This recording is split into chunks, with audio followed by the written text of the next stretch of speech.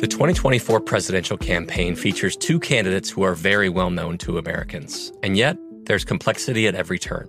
Criminal trials for one of those candidates. Young voters who are angry. The Campaign Moment podcast from the Washington Post gives you what matters. I'm Aaron Blake, and I'm covering my 10th election cycle. My colleagues and I have insights that you won't find anywhere else. So follow the Campaign Moment right now, wherever you're listening. The journey to a smoke-free future can be a long and winding road. But if you're ready for a change, consider taking Zyn for a spin. Zyn nicotine pouches offer a fresh way to discover your nicotine satisfaction. Anywhere, anytime. No smoke, no spit, and no lingering odor. Get in gear with the Zyn 10 Challenge and enjoy 10 smoke-free, spit-free days for just $5.95. Order online and start your new journey today. Warning, this product contains nicotine. Nicotine is an addictive chemical. What's up, this your boy Lil Duval, and check out my podcast, Conversations with Unc, on the Black Effect Podcast Network. Each and every Tuesday, Conversations with Unc podcast feature casual and in-depth talk about ebbs and flows of life and the pursuit of happiness. Unlike my work on stage, I tap into a more serious and sensitive side to give life advice and simply offer words of encouragement, yet remind folks to never forget to laugh. Every Tuesday, listen to Conversations with Unc, hosted by Lil Duval on the Black Effect Podcast Network, iHeartRadio app, or wherever you get your podcasts. Presented by AT&T. Connecting changes everything. Pause for a big thank you to our partner making today's program possible. It's Dexcom. With the new Dexcom G7, you get better diabetes results without those awful finger sticks. It sends your glucose numbers to your compatible phone or to your watch, so you can always see where you are and where you're heading. See how food and exercise affect your glucose. It makes it easier to spend more time in range and lower your A1C. Take more control of your diabetes with the #1 recommended CGM brand. It's so easy to get started today at Dexcom.com. Dexcom.com. Dexcom data on file 2023. If your glucose alerts and readings from the G7 do not match symptoms or expectations, use a blood glucose meter to make diabetes treatment decisions. For a list of compatible devices, visit Dexcom.com/compatibility. Thanks, Dexcom, for being our partner.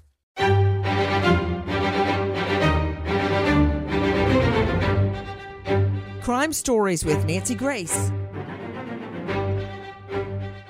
Mandy had just graduated from high school. She was in her first year at Central Washington University. She came home for Thanksgiving break. Mandy left her home on the day after Thanksgiving in 1989. She wanted to get in a run. It was kind of in the late afternoon. She had a daily route that she used to jog that took her down the road that her house was on Strand Road, down to the Nooksack River and back. She went with their dog, Kyra, a German Shepherd dog. It was an older dog, but it was very protective of Mandy. I was panicked the minute she didn't get home on time. And then I was doubly panicked a few minutes later when the dog was there and she wasn't. Any kind of missing person call is a 911 call. It requires immediate response. And a deputy will go out and talk to the reporting party. In any investigation like this, you're going to look at, boyfriends, anybody that they might have had trouble with. Mandy's boyfriend was cleared after he gave a police statement. How did an 18-year-old girl just starting her life vanish while out running with her dog? How does that happen? We hear the same scenario over and over and over. This girl, Amanda Mandy Stavik, vanishes in broad daylight around 2 p.m., November 24, jogging with her dog near her own home, Bellingham, Washington State. This is a lovely area, very low crime rate. How did it happen? You were just hearing our friends at ABC 2020. Take a listen to this. Mandy left her home on the day after Thanksgiving in 1989. She wanted to get in a run. It was kind of in the late afternoon. She had a daily route that she used to jog that took her down the road that her house was on Strand Road, down to the Nooksack River and back. She went with their dog, Kyra, a German Shepherd dog. It was an older dog, but it was very protective of Mandy. I normally went with her. I rode my bike, she ran, and the dog panted along after us. But that last morning that she disappeared, I didn't go with her because my sister was there, and so I kicked myself. When she didn't come back, when she should have come back, and then the dog came back without her, I was panicky. First person I called was her boyfriend. Mary was worried that Mandy was missing. Then I got worried. The dog came home alone after about 2 hours, and they suspected something terrible had happened to her. It was so unusual that people started looking immediately. You were hearing our friends at ABC 2020, and it reminds me so much of the case of Karina Vetrano, the Long Island jogger. The one day her firefighter dad, Phil Vetrano, does not go jogging with her, she ends up dead. I mean, that is a lot of guilt to carry around. And you're hearing the same thing in the case of this teen girl, Mandy Stavik. And that's the kind of guilt that follows you and weighs on you the rest of your life. With me right now, an all-star panel, Ashley Wilcott, judge and trial lawyer at ashleywilcott.com. Stephen Lampley, detective. And this guy knows his way around a courtroom and a crime scene. Author of Outside Your Door on Amazon. George Skiro, DNA expert with Scales Biological Laboratory, Inc. And boy, do we need a DNA expert today. Dr. Catherine Maloney. Joining me, renowned Deputy Chief Medical Examiner, Erie County Medical Examiner's Office. Dr. Carla Manley, psychologist, fear specialist, drcarlamanley.com. Her latest book, Aging Joyfully. But right now to Joanna Small, reporter with KIRO7 TV. Joanna, thank you for being with us. Tell me about the area where Mandy Stavik went missing. As you mentioned, Nancy, it was the Bellingham area, but it's actually a little bit northeast of there in a more rural community. It's Whatcom County, which is the closest county to Canada. And the town that Mandy lived in is called Acme, and it was a very small community. Everyone was very tight-knit. In fact, the majority of her friends lived on the same street she did. That was Strand Road. They all went to a small high school called Mount Baker. People at that high school still remember her, and there's teachers who are still working there. So Mandy's community was very well aware of her, and she was, a top athlete. She was a very popular girl. She had a lot of family members, so it was no secret that she was well-liked and beloved in that community. That is hurting me so much. She is just a little girl out jogging with her dog in this small rural community there on the Canadian border.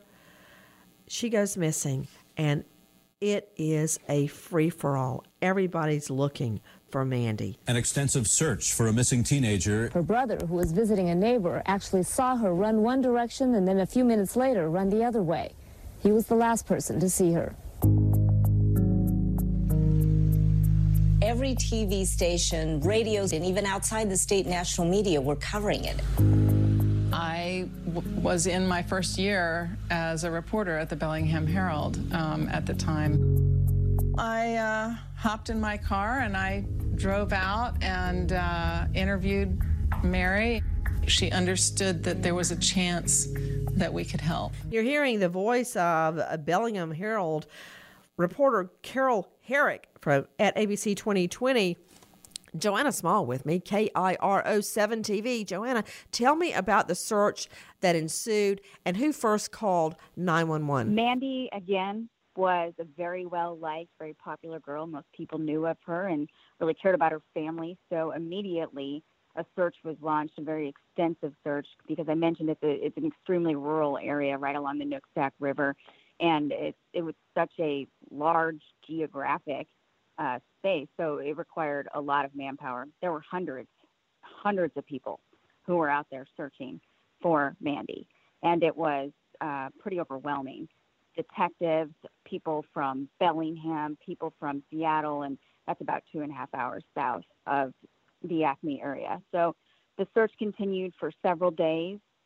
People she'd gone to high school with, people from her past, people who didn't even know her.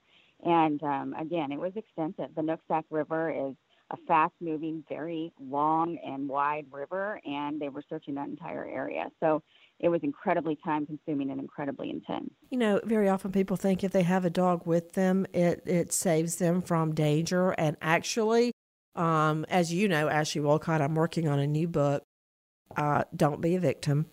And that is one of the tips I give people. If you can, take a dog with you. She did take a dog with her, but that did not stop her from going missing. And I'm looking at a photo of her right now, and you can see this photo at crimeonline.com.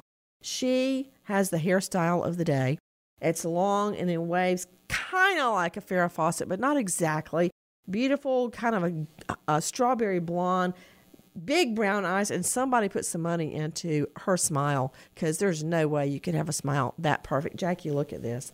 I mean, look at that. I mean, somebody loves this girl and is taking care of her.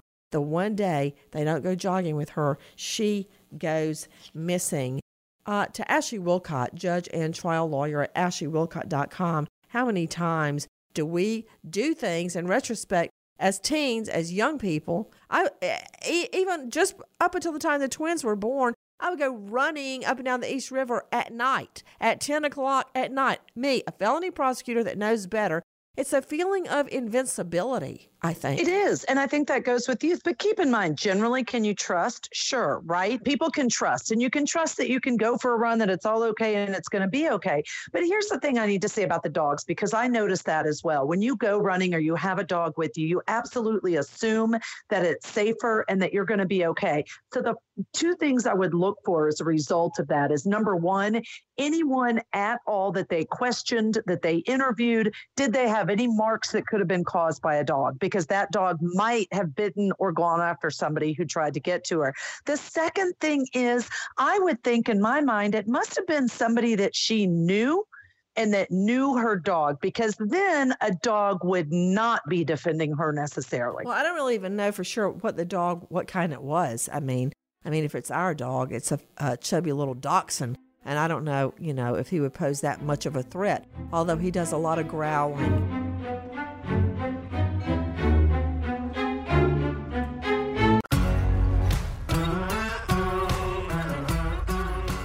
Crime Stories with Nancy Grace.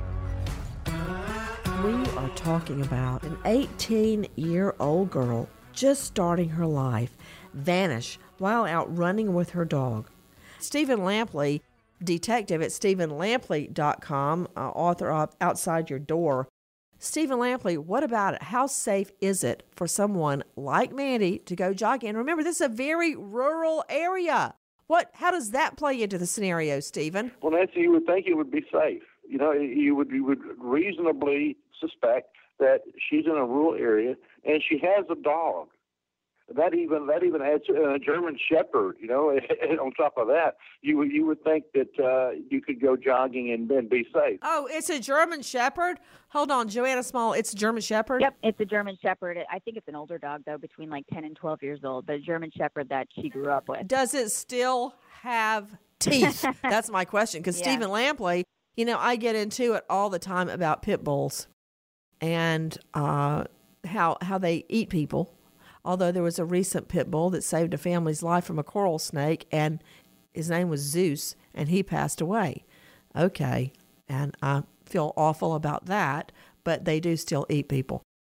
German Shepherds are right up there, I think, in the top 3 of they will bite you. Yes, and she has this German Shepherd, and they have a reputation for defending. They're very, very loyal animals. So as a police officer, if I see a case like this, and you know this as well as I do, Nancy, whenever you have a young person that comes up missing under these circumstances, it never ends well. As opposed to is if you have an elderly person that comes up missing, maybe that person just forgot how to get home. Maybe they got lost or got preoccupied. Those don't always end bad, but whenever you have a young person that ends up missing like this, it almost always is not a good result. Yeah, and I know that Steve Lampley is speaking anecdotally, but the statistics do bear out what he is saying. Take a listen to this. Learned what Mandy's normal route was and followed the sign and found the evidence that it was her sign that was coming out onto that road. It was her tracks, and followed it to a place where the tracks just stopped, and they shouldn't have. Her dog was running with her, and the dog tracks stopped there also. It makes you think probably someone pulled her into a car and took off with her. I mean, it's kind of the worst. She's not going to be forcibly taken forcibly unless 2 or 3 guys grabbed her. And there was no evidence of that on the road. There was no scuffling and pushing and shoving and that type of thing. The question was it just somebody driving by that drove up that road and sees this beautiful girl running with a dog and decides to grab her? Or was it somebody that knew her? You know, I'm trying to absorb everything that tracker Joel Harden is saying there to 2020. To Joanna Small, reporter joining me from KIRO 7 TV. What is he saying about finding tracks they believe they're Mandy's, and then suddenly they stop and no evidence of a scuffle? Explain, interpret to me what he's saying. Well, again, we've referred to it several times, but the area being very, very rural, the Nooksack River is surrounded by brush. And so it's very easy to kind of disappear into that brush area. And you have to remember, Mandy was an athlete. She was a star basketball player. She ran almost every day. I don't think there was a sport that she didn't play. And she ran very, very quickly. So there would never, it's not surprising, and it wouldn't be surprising to any detectives that there wasn't a visible scuffle. People were pretty sure she could outrun just about anyone. Well, yeah, unless that person was in a car. Because, I mean, if you think about it, common sense agrees with you. But when I think back on, Karina Vetrano, she was much more physically fit than her killer, Chanel Lewis. I mean, he was addled with dope and booze. She could definitely outrun him, but he had the muscles. And let's see, Molly Tibbetts, she could have outrun her killer. I mean, these women, think about Missy Beavers, who was not running, but is an exercise gladiator instructor who was, I guarantee you, more fit than whoever killed her. There's not a gladiator called a gladiator instructor for no reason. So I find it really interesting to Steve Lampley that they can follow her tracks, tennis shoes, running shoes, and of course you see the dog tracks beside it. That's her. And then suddenly they just stop. If it's mud or sand or dirt, that you see that it just stops. Analyze that for me, Stephen Lampley. Well, Nancy, I wish I could see what they saw on the footprints. To have footprints, in other words, just to have a couple of footprints like she's jogging and then nothing more, without any scuff, without any turning of the footprint, like she's turning to talk to someone, to have just footprints like she lifted off is really suspicious.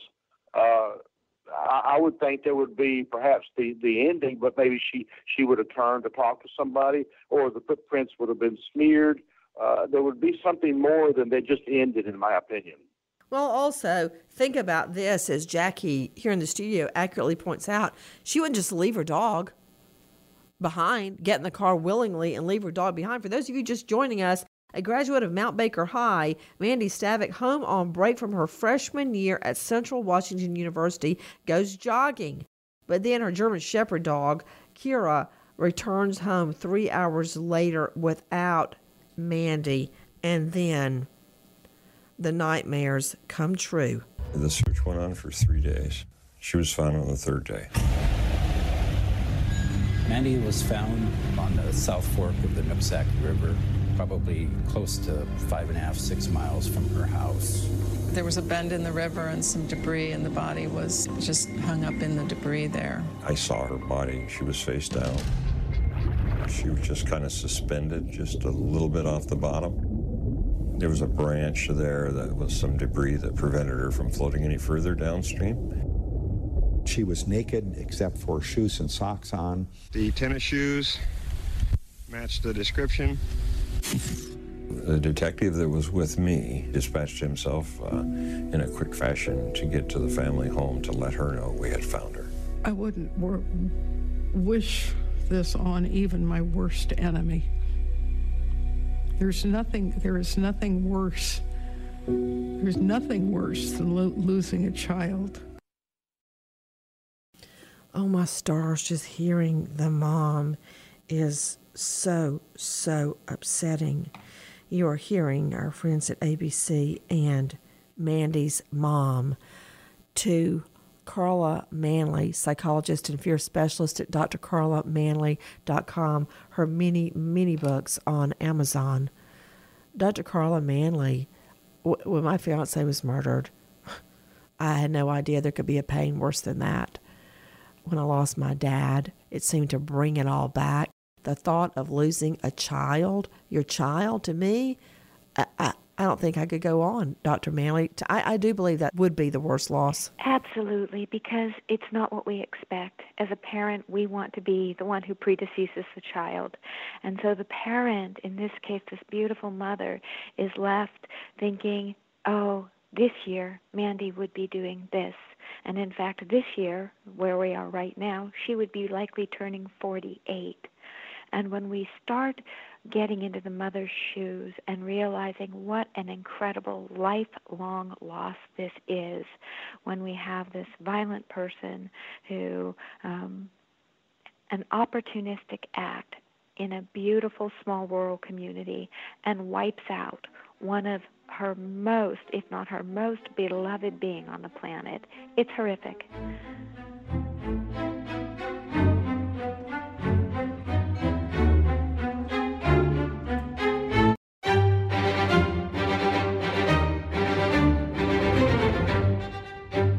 Crime Stories with Nancy Grace. The medical examiner determined Mandy's cause of death to be drowning. She'd suffered a head injury and had been sexually assaulted. They took DNA evidence from Mandy's body. They created a DNA profile of both Mandy and an unknown male. Time and time again, they would have a person of interest. They would question that person, but something would rule them out. They had a good alibi, or ultimately, their DNA did not match. This case dragged on.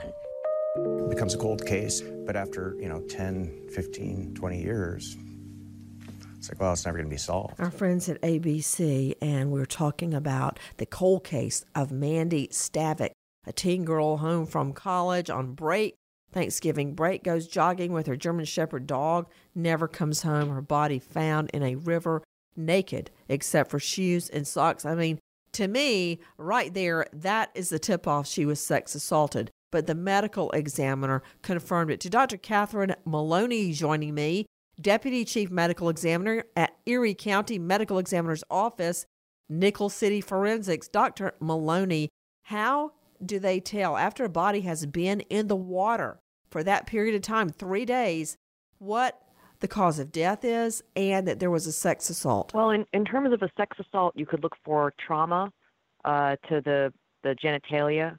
You could also do swabs to look for the presence of sperm or for DNA to be in those swabs. And then in terms of drowning being the diagnosis, drowning is sort of a diagnosis of exclusion, where you sort of excluded everything else. So the person wasn't stabbed, they weren't shot, they weren't strangled. They did say she had it sounded like a bruise on the back of her head.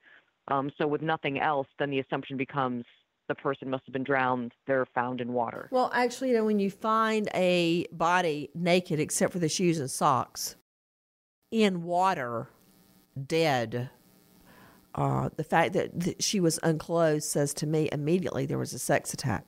It's freezing cold. She's got on socks and shoes, so that rules out a swim, which is, far-fetched to start with. But the fact that she's naked and in the water says to me she has been sex assaulted. That goes to motive, to whoever killed her. If this had been a consensual relationship, a consensual sex relationship, she likely would not have been killed. So put that together, and that gives me a sex motive for murder. To Catherine Maloney, Nichols City Forensics, Dr. Maloney, speaking of DNA, you would think that rushing water would take the DNA off the body. But when the DNA is in the body, such as in the vagina or the vaginal tract, the water would have no effect on it. It would stay there. That is correct. The DNA basically would have been in a place where it couldn't have been washed off. Dr. Maloney, how long can you get a viable DNA match from DNA, for instance, in the vaginal tract? That's a good question. It probably depends on the condition of the body and the condition of the where the body is found. If the body is decomposed, if there's any type of insect or animal activity that could have disrupted the presence of the DNA. It really is kind of on a case-by-case basis. I remember arguing to juries that, and this is before DNA, that DNA at trial, anyway, there's always been deoxyribonucleic acid, but before we could perfect it to bring it into trial, sperm lasts generally 3 days, about, swimming around. First, the tail breaks off. The next day, the head breaks off. Then after that, the sperm starts to deteriorate. However, DNA, not fully intact spermatozoa, still exists. Joining me right now, DNA expert from Scales Biological Laboratory, George Skiro. George Skiro, how long, let's just say, inside the vaginal tract or in the mouth or the throat or in your rectum, how long inside a body will DNA be preserved? Well, Nancy, as the doctor pointed out, there are a number of variables that go into that. And that's one of the things that we kind of call the holy grail of forensic science, is trying to determine what we call postcoital interval, how long maybe time lapse between finding sperm and the actual incident. And the data is all over the map. There is one case where actually up to 19 days later in a cadaver, they found intact spermatozoa. So there's no real timeline you can put on that. So as long as it's there, as long as it's not disturbed, as long as it's not diluted, it can last many days. Wow. So we would be able to recover that and take swabs and then take those swabs and then determine if there's spermatozoa present and then determine the DNA from those spermatozoa. Back to Joanna Small, reporter with KIRO 7 TV. We know it was 3 days later that a searcher came upon Mandy's lifeless and naked body there in the South Fork of the Nooksack River. Who found her body? That was Detective Ron Peterson, initially a search team that was that was actually in the river, by boat, saw the body. They were volunteer firefighters. They didn't feel comfortable approaching the body, so they contacted Detective Ron Peterson with the Whatcom County Sheriff's Office, who immediately went to that area and saw, as you mentioned, her body face down in the water with only shoes and socks. And Ron also has a daughter who went to school with Mandy and looked a whole lot like Mandy in terms of, the same hair, the same eyes. And immediately his mind, he told me, went to his daughter. And so when he turned her over, it was extremely emotional for him. Everybody in that department has a personal connection to either the family, the community, or Mandy herself. And so it was heartbreaking. The search begins for Mandy Stavek's killer. Listen. We went out and contacted as many folks as we could, asked for samples, tried to find out what they might have known or what they might have heard over the last 30 years. It's the longest case I'd worked on without having an investigative lead DNA-wise. At one point, we sent 31 samples at one time, and she sorted through all of them. I wouldn't say you lose hope after comparing that many samples, but you can't be as excited each time when you get let down that many times. To me, it was, if you haven't got anything to hide, then there's no problem giving your DNA, and I had no problems asking. The case had never left the thoughts of Mandy's friends. And so two women were talking about the case and talking about what a strange person Tim Bass was. We should talk to the sheriff's office. They should look at him. To Dr. Carla Manley, you hear friends suddenly say, here's a guy who has a very odd behavior. look at him. And the odd behavior, I don't know about any other odd behavior, but I do know, well, actually, take a listen to this. They were supposed to get married when she graduated from high school. After Mandy was killed, he married her. It was a very sudden thing. All of a sudden, he comes to me and he's like, do you want to get married now? And so we got married. They had 3 children together, and he became a local delivery driver for the Franz Bakery outlet.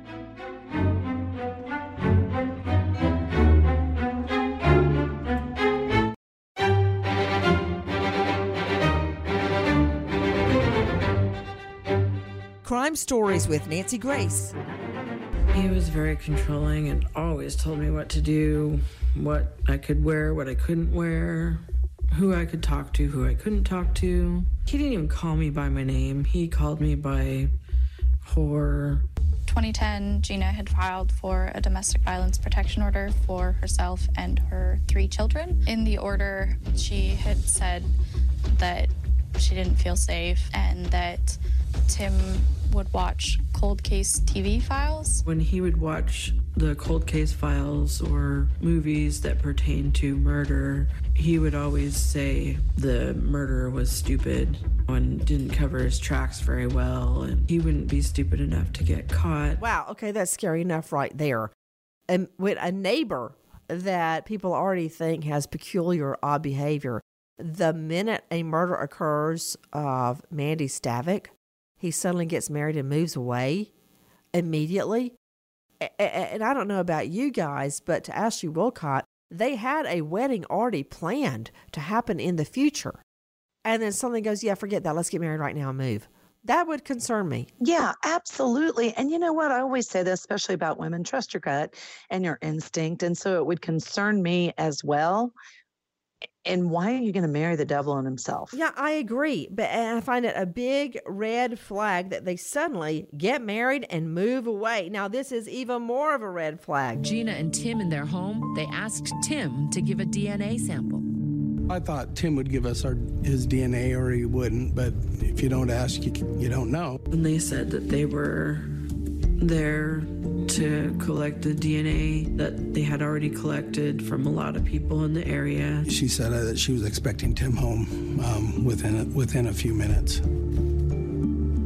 They asked him about Mandy Stavik, and he said, oh, and he looked up at the ceiling like he couldn't remember that name. That was definitely a red flag for me, which indicated to me he's obviously lying. You don't grow up in that area. Everybody knew what the Mandy Stavik case was, and she ran past his house every day. How would you not know it? And he said, oh, was that the girl that was missing? And he said, they said, yes, it was. And he said, oh, you know, I remember she was found in the river, like it was sort of a revelation that he had brought that back to his mind. He knows exactly who Mandy Stavik was, but he was playing it off like he didn't. Tim said he wasn't going to give us the DNA, that he didn't trust the police, which was another red flag, and by then we were out of flags. Wow, won't give a DNA sample and then pretends he doesn't know the neighbor that ran by his house every single day. Now, those are some red flags in my mind. What about it, Ashley? Red flags. Forget about red flags. To me, it indicates, listen, he knew he was complicit. He has more information than they know at this point in time. You know, I just not giving DNA, pretending you don't know a neighbor. Then we have the problem. He refuses to give DNA. And under the law, at this point, they don't have enough evidence to get a warrant on Tim Bass. They can't force him to give his DNA, so they're kind of stuck until this. If something happened to my daughter, I'd want someone to help me, and the thought of her mom never having an answer of who did that to her daughter, if I could help her find that peace, I wanted to do it. She watched Tim. They got a water cooler at their office, and he drank out of a plastic cup and threw it away. He threw it in the garbage in front of me, walked past into the bathroom, and I looked in the garbage, and my heart was like, beating out of my chest. And I grabbed it, and I put it in my desk drawer. I think I waited a little bit, and then I texted Detective Bowie. I couldn't get it back to the office quick enough and down to the lab quick enough to have it tested. Wow. You are hearing co-workers of this guy, Tim Bass, speaking to ABC 2020. to Joanna Small, reporter KIRO7 TV. Who is this person, Kim Wagner, and why did she feel she had to get Tim Bass's DNA surreptitiously, secretly? Kim was another person in the community who felt a connection to Mandy. She didn't know Mandy personally, but like I said, everyone in the community felt some kind of connection to this girl or to her family and to her story. And Kim also has a daughter. And so she felt incredibly motivated to help the police in any way she could. This case haunted the people in Whatcom County for years, nearly 30 years at that point. This is in 2017, and it was devastating. And Kim was someone who still thought about it every day. And so when she saw the opportunity to do something positive that could potentially end this, and she mentioned this several times to me, but in this torture for Mandy's family, she didn't hesitate. She wanted to do it immediately, which is actually very brave. And isn't it true, Joanna Small, KIRO7 TV, that detectives have been following Bass around, but they couldn't get his DNA? They've been following him. I mean, we have heard of DNA being obtained off a piece of pizza. Believe it or not, in the Mansion murder trial up in the D.C. area, a whole family is murdered by a guy who comes to the door pretending to deliver pizza. Inside the scene, they find a half-eaten pizza, and they take DNA off the pizza crust, and they catch the killer. So isn't it true, Joanna Small, they've been following Tim Bass around, and all they've got so far at this point is he's a neighbor. He refuses to give a DNA sample. Others think he has very odd and peculiar behavior and claims he didn't know Mandy, which obviously he does. So they start following him. That's totally legal. They had, isn't it true? He would take out his trash and get rid of it. I mean, they couldn't catch him in anything, Joanna. Tim was he kind of did the same thing every day. Therefore, he wasn't stopping at restaurants. He wasn't really deviating from his routine.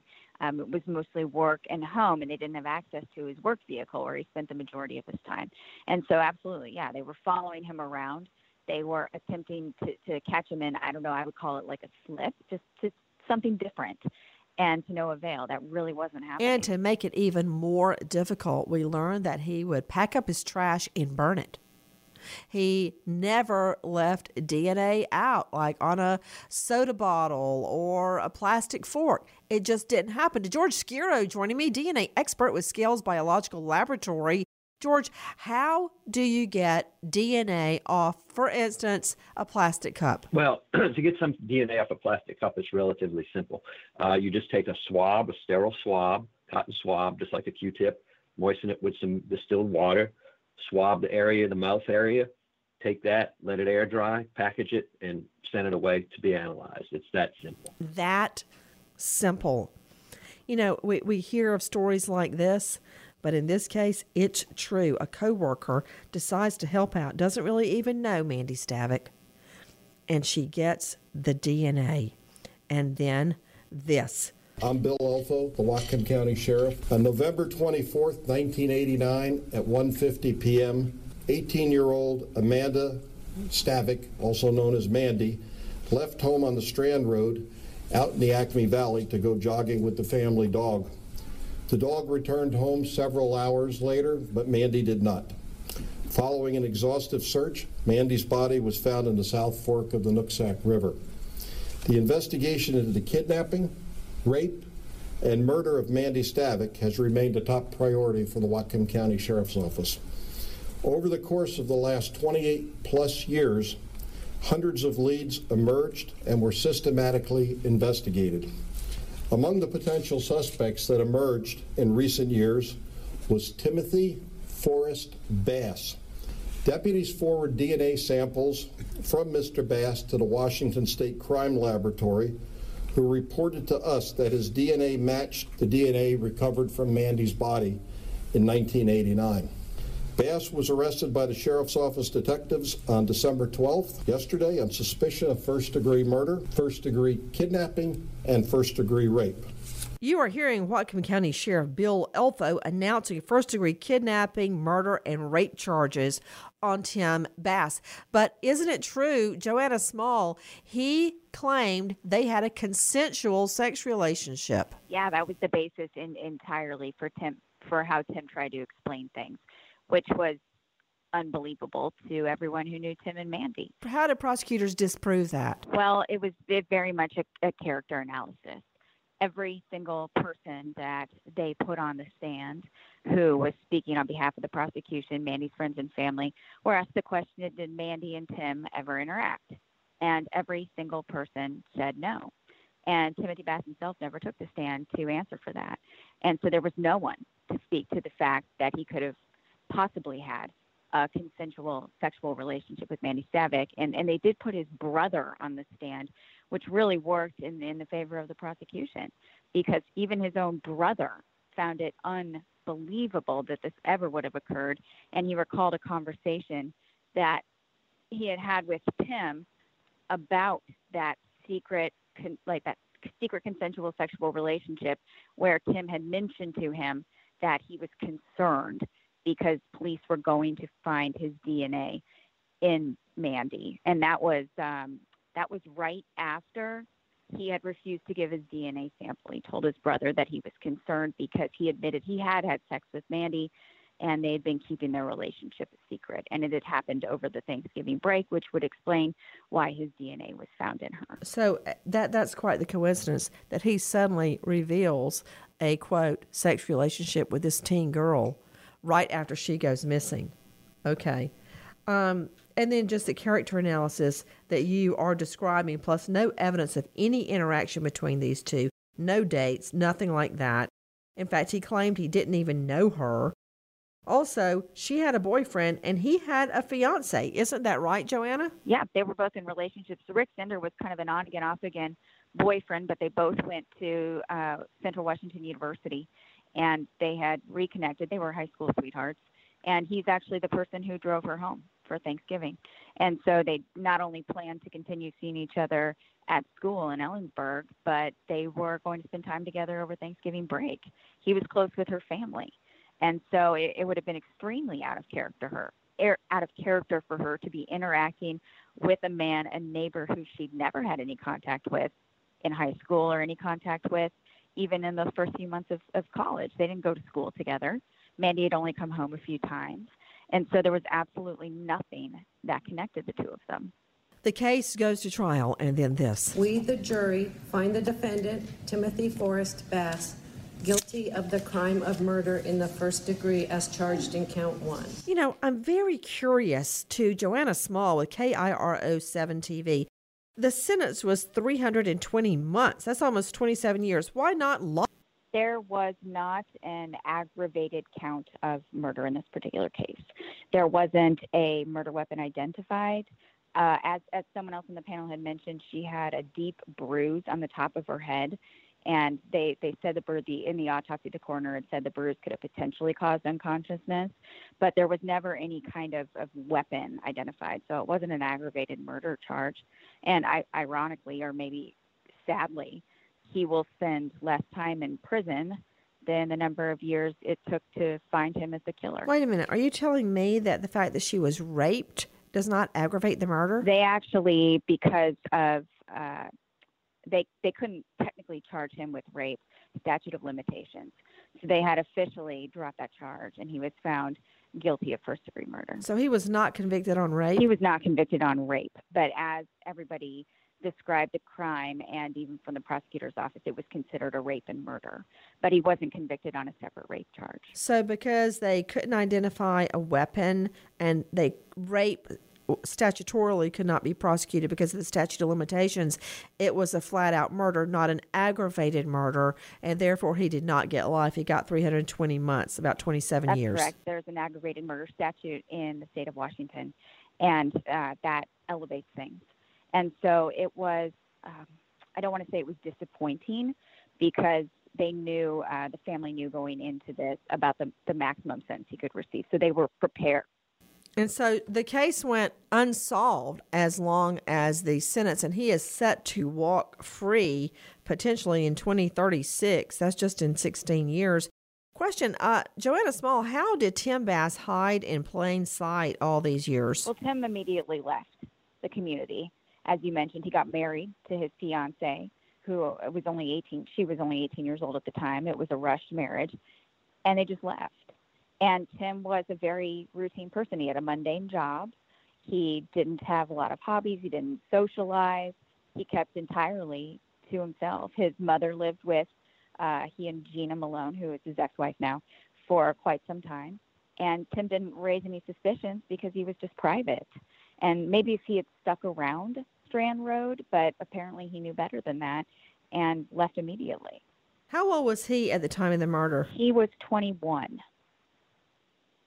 So he was 3 years older than Mandy, and he was 3 years ahead of her in school, which is why he had initially claimed he didn't remember her, didn't know her. Justice delayed, but not denied.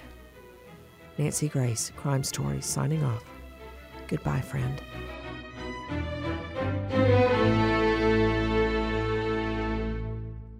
Trinity School of Natural Health can help you be part of the fast-growing health and wellness industry. With an education that empowers communities, Trinity grads can change lives by applying natural health principles and techniques in holistic practices or stores selling nourishing health products. Offering 19 online programs that fit your busy schedule, you'll get training to help turn your passion into a career. Enroll today at trinityschool.org. That's trinityschool.org. Pause for a big thank you to our partner making today's program possible. It's Dexcom. With the new Dexcom G7, you get better diabetes results without those awful finger sticks. It sends your glucose numbers to your compatible phone or to your watch, so you can always see where you are and where you're heading. See how food and exercise affect your glucose. It makes it easier to spend more time in range and lower your A1C. Take more control of your diabetes with the #1 recommended CGM brand. It's so easy to get started today at Dexcom.com. Dexcom.com. Dexcom data on file 2023. If your glucose alerts and readings from the G7 do not match symptoms or expectations, use a blood glucose meter to make diabetes treatment decisions. For a list of compatible devices, visit Dexcom.com/compatibility. Thanks, Dexcom, for being our partner. From BBC Radio 4, Britain's biggest paranormal podcast is going on a road trip. I thought in that moment, oh my God, we've summoned something from this board. This is Uncanny USA. He says, somebody's in the house, and I screamed. Listen to Uncanny USA wherever you get your BBC podcasts, if you dare.